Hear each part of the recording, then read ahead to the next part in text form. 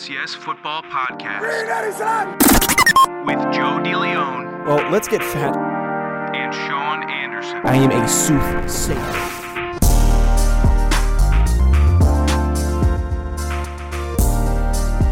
Welcome back to the FCS Football Podcast, presented to you by the Believe Podcast Network. I am Joe DeLeon, joined by my former teammate and good friend, Mr. Sean Anderson. It is. Oh, yeah, I finally referred to you as something that you had to beg me to say, basically. We lived together for like 3 years. I'd hope you'd call me your friend. You lived below me. I don't know if you lived with me. Oh boy, I spent a lot more time in your room than you even know about. That was my hangout spot when you weren't even in the house. Probably spent more time in my room than I did at some points in the year. Did you ever find the sock? I never found the sock that you claimed to have hidden in my room. Just like you told me you were going to put peanut butter in my shoes. Well, you almost popped a blood vessel when I said that. So what am I supposed to do? I'm not going to put peanut butter in your shoe and have you, break down my door with your tire iron. It was easy in season. I was uptight. You know that I am like that. I was also a sophomore. Very different human being two years ago. So, Sean, not to get too off track with our previous antics as former college football players, we've got some very odd headlines to talk about today. We had some decent games this past week, not as much of a dive as we've done already, because we want to talk about Deion Sanders as the new Jackson State head coach. That is going to be the primary discussion for today's episode, because they are an FCS program, they are an HBCU, and they are a team that is now in a very interesting spot with a former NFL legend as their head coach. Sean, before I get into that, though, I just want to share with our listeners a message from our sponsors. The wait is finally over. Football is back. We have now had multiple weeks of college football and also 2 weeks of the NFL. Anything can happen at this point. The Raiders just beat the New Orleans Saints on Monday Night Football. You might not be at these games this year, but you can still be in on the action at BetOnline. From game spreads and totals to team, player, and coaching props, BetOnline gives you more options to wager than any place online. And there is always the online casino as well. It never closes. So head to betonline.ag today and take advantage of all of the great sign-up bonuses. Again, that is betonline.ag and sign up today. BetOnline, your online sportsbook experts. Sean, I'm going to get into the full coaching staff shortly, but I just want your reaction and thoughts to the decision by Deion Sanders to become the next head coach at Jackson State. What was swirling through your head when you read that headline? I was very excited about it because it's another big name that's coming into the FCS realm and that is going to be bringing more light onto the FCS. That is what the genesis of this show was about, is getting people exposed to the FCS, bringing them into this world, and giving good content. And Deion Sanders is kind of doing the same thing by becoming an FCS football head coach, being as big of a name as he is, comes into our world, and he's just making headlines. It's just because it's him. Just because he is Deion Sanders, he's electric, he's infectious, all of it. His personality, charismatic. It's just a really good look for the FCS. Whether or not he goes 12-0 or 2-10, it's still Deion Sanders getting experience in the FCS and getting more people wondering about, how did Deion Sanders do in the FCS? So whatever is linked to him is now linked to the FCS, which I think is an overall good thing. Yeah, and he's also now linked to the two major HBCU conferences, the SWAC and the MEAC. A huge addition for both of those conferences to have a name like Deion Sanders to go coach and be a part of that. And I think the big thing that you put out there, Sean, is he is now bringing exposure and attention to a relatively small program. And I know that sounds crazy to say for a program that produced Walter Payton as their most notable alumni, but still, this is a very, very good situation for Jackson State. If things maybe don't work out and the team isn't doing so well early on, I can say very confidently that recruits are going to be excited to come play for this program. If I got a call from Deion Sanders after I was committed to the University of Rhode Island 4 years ago, I would have called up Coach Fleming and said, hey, I'm going to Jackson State because I want to go play for Deion Sanders. You would want to play for Donnie Smith, our own little jar of electricity. Yeah, Donnie did get me to come to Rhode Island, so that's a good point. Oh, my goodness. But could you imagine that, though? You make your decision. You're set to go to a good FCS program. Or, heck, maybe you're a 3-star recruit that's committed to go to Florida or Florida State, and you're not too confident in getting onto the field. And Deion Sanders calls you up and says, son, we want you to come play for us. That's pull. That's legitimate pull towards a program. Oh, my goodness. I'm really excited to see what they do and what they build, or what they can build, and but mostly just to double back, I'm most excited about the attention it's bringing to the FCS. Sean, let's get into talking about the one big close game this past weekend. It seems like a lot of these FCS teams went through the buzzsaw from facing ranked opponents this past week. The one close game we have is Abilene Christian playing a close game with UTEP, losing 17-13. ACU ended up scoring the first touchdown in the game with a rushing touchdown, but UTEP was able to retake control throughout it. It was tied 10-10 with 7 minutes to go in the third quarter. However, UTEP ends up taking a lead, up a touchdown. ACU tries to drive down and is only able to connect on a long field goal.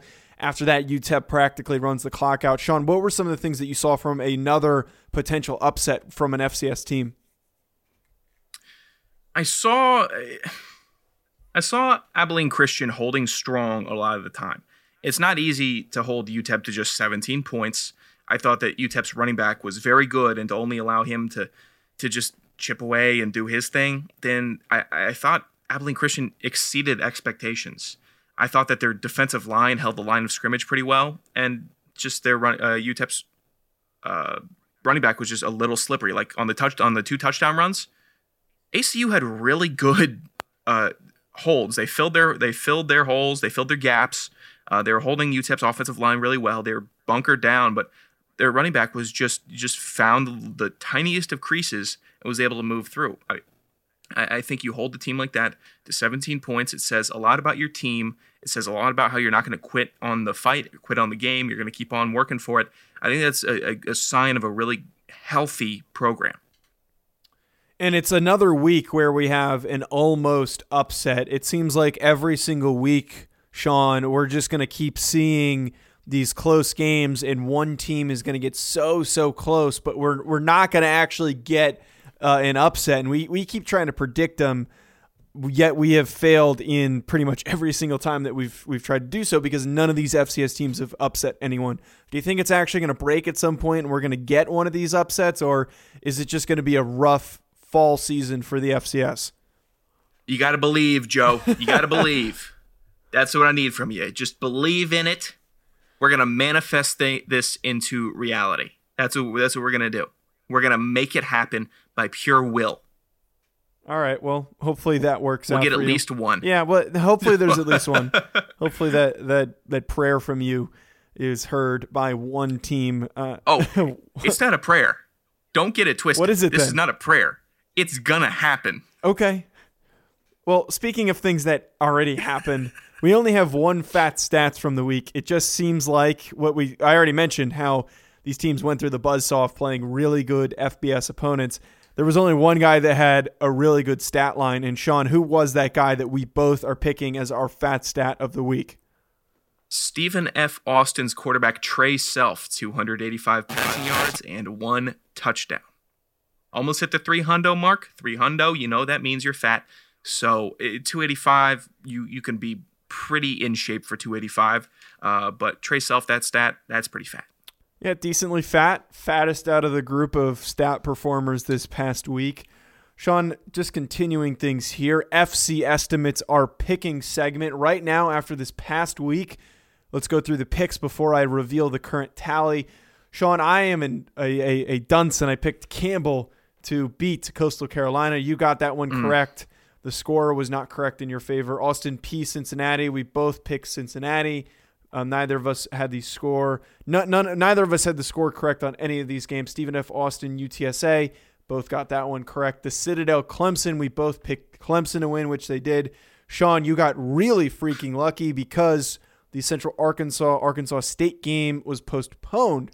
So that game was not played despite you picking in favor of Central Arkansas. So that one didn't count. That's right. And lastly, Abilene Christian UTEP. We both picked UTEP to win this one. Neither of us had enough faith to say that it was going to be a close game. So right now, the tally sits at me 8, you 11. Let's go. Taking another victory lap after a very handout week. You could take that 8. You could put it in a pipe and you can smoke it, DeLeon. Hey, we got plenty of weeks left. I'm gonna find a way to get back in this. You know you find a way. I kicked your ass last year, and I was like, "Oh, you beat me by like 6 games." I had like a whole 20% better of picks than you did. So don't give me that. I don't think so. We can check the numbers. Sean, this week, first game, Campbell Appalachian State. Who are you picking? I'm taking App State by a score of 38-13. I'm going to take App State 42-10. This is a very good App State team. Eastern Kentucky, the Citadel. I think that's our first FCS game in a very long time. Yep. It's been a while. So who are you picking for this one? I'm going to take, for my FCS Fans Nation Radio, guys, the Citadel, 24-20. Yeah, this is an easy one for me. 35-10. Haven't seen really any fight from Eastern Kentucky, so I'm going with the Citadel. I think that they are going to run the crap out of the football like they do. They're going to be pissed after getting knocked around by Clemson. That is going to be a huge, huge game for them to bounce back and show something here. Sean, Stephen F. Austin, SMU. Who are you picking? I know Self just had a really good game, but I'm taking SMU by a score of 45-6. I'm going to go with 42-17 in favor of SMU. Sean, Houston Baptist, Louisiana Tech. How can I bet against the close personal friend of the show, Mr. Bailey Zappi? I'm going HBU by a score of 27-24. Holy hell. My score prediction, if this game is going to be anything like a HBU Houston Baptist pick score, I'm going with them, but my score is going to be 52-49. If this game is going to be in favor of Houston Baptist, it is going to be a statistical nightmare. The statistician at the game is going to be sweating his ass off by the end of this game from all the different things he has to write down. That's all you got for me? That's a good pick. I get that's dude. That is a good pick. If you're gonna pick one over, that would be the game. Sean, last game, Missouri State, Central Arkansas. I'll take Missouri State by a score of 17-14. This one's gonna be all knotted up. I am gonna go with, for this one, Central Arkansas. I don't know why you want to go with Missouri State. Central Arkansas by score of 24-17. Picking the upset.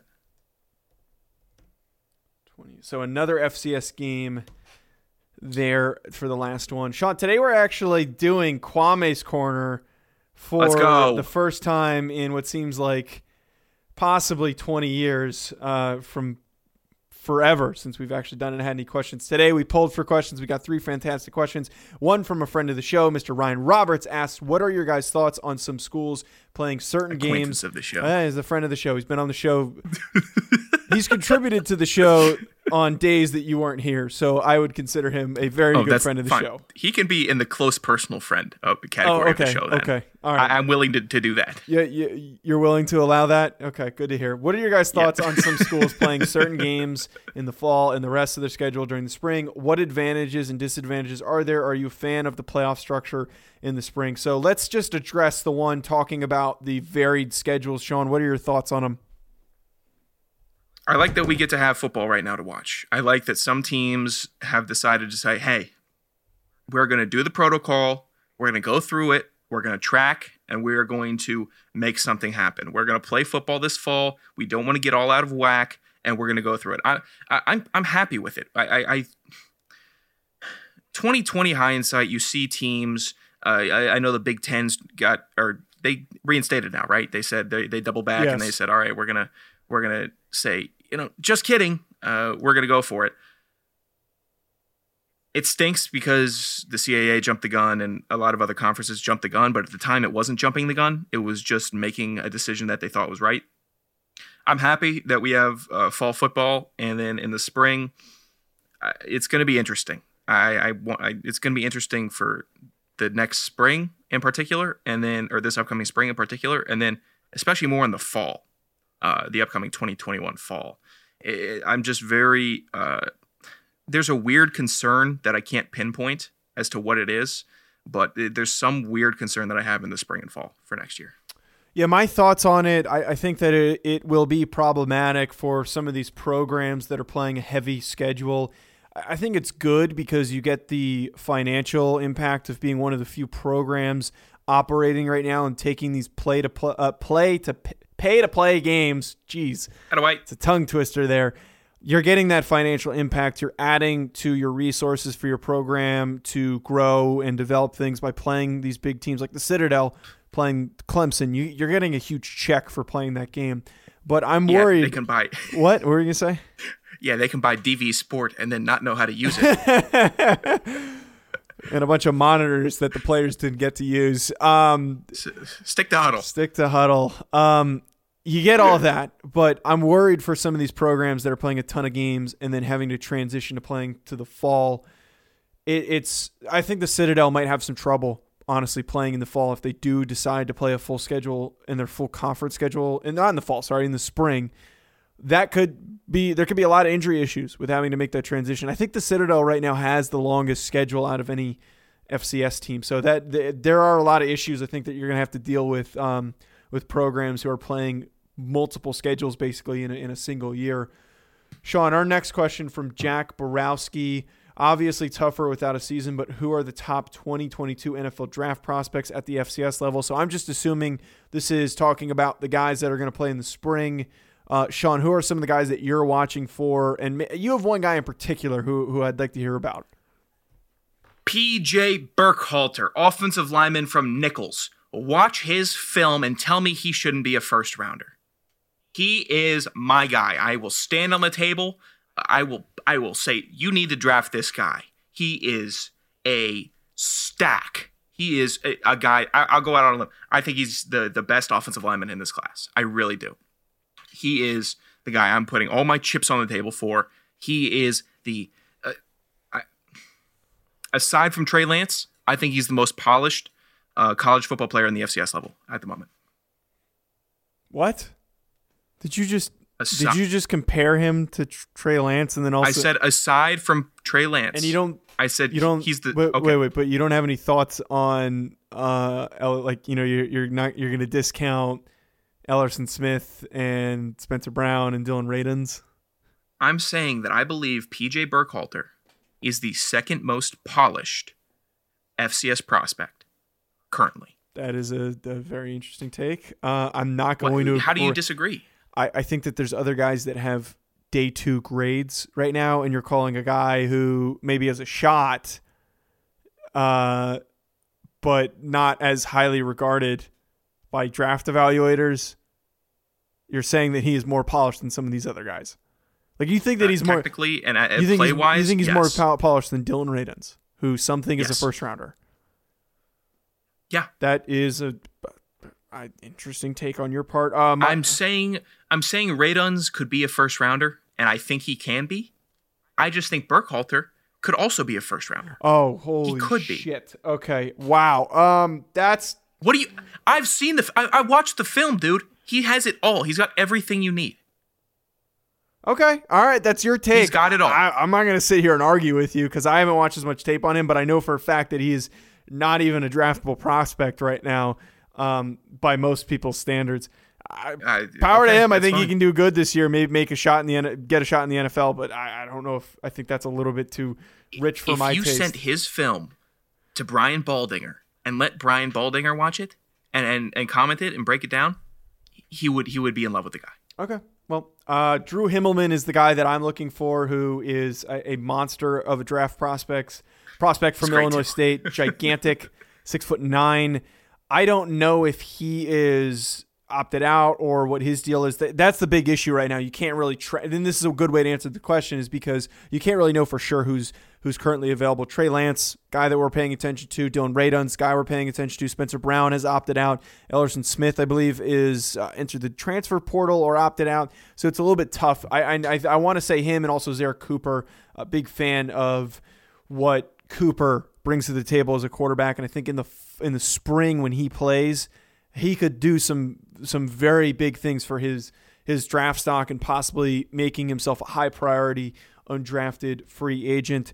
Last question from a University of Rhode Island alum, Jonathan Green, is asking, how soon would you expect Deion to have Jackson State in the FCS playoff? Could you see them becoming a destination for Power 5 transfers looking to drop down and play right away? So, Jonathan, the one issue with the first part of the question is that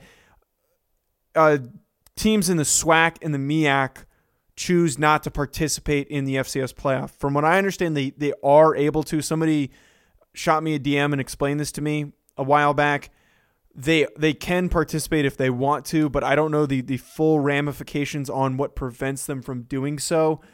But they are primarily competing for the Celebration Bowl as their championship between the SWAC and the MEAC. So I would consider them to be a huge boost in the SWAC and be a threat now, maybe not in this first year, but in the second year after he has some time to recruit. And I think the other big thing that goes in line with what we talked about earlier is I could 100% see a lot of Power 5 big name recruits that are trying to transfer and play right away heading to Jackson State. I got Jackson State making a push to be in the FCS playoff. I bet Deion's I can see that. Yeah, we'll take this. I'd be happy. Deion would be like, yeah, I'd be happy with the Celebration Bowl, but we want it all. So Jackson State might make that opt to go for that FCS playoff. I just don't know what would be required for, I'm admitting it, I don't know what would be required for them to be able to make that push to play in the playoff. I have no idea what would go into that. I think it might be a little bit more complicated than Deion just saying we want to do it. I think so too, but you get where I'm coming from, yes. Where he would want to play in the playoff. Yes, he wants to compete and knock around with North Dakota State and all the other playoff competing teams. Sean, that is it for today's episode. Do you have anything for us before I close this out? Yeah, watch some Nichols film and then tell me what you think. Everybody, go ahead. Do it. Keep an eye on Burkhalter. All right, be sure to follow us on social media at Joe DeLeon, at Sanderson Radio. Also follow Believe Podcasts at BLEAV Podcasts on Twitter and Instagram. Thanks for tuning in, folks.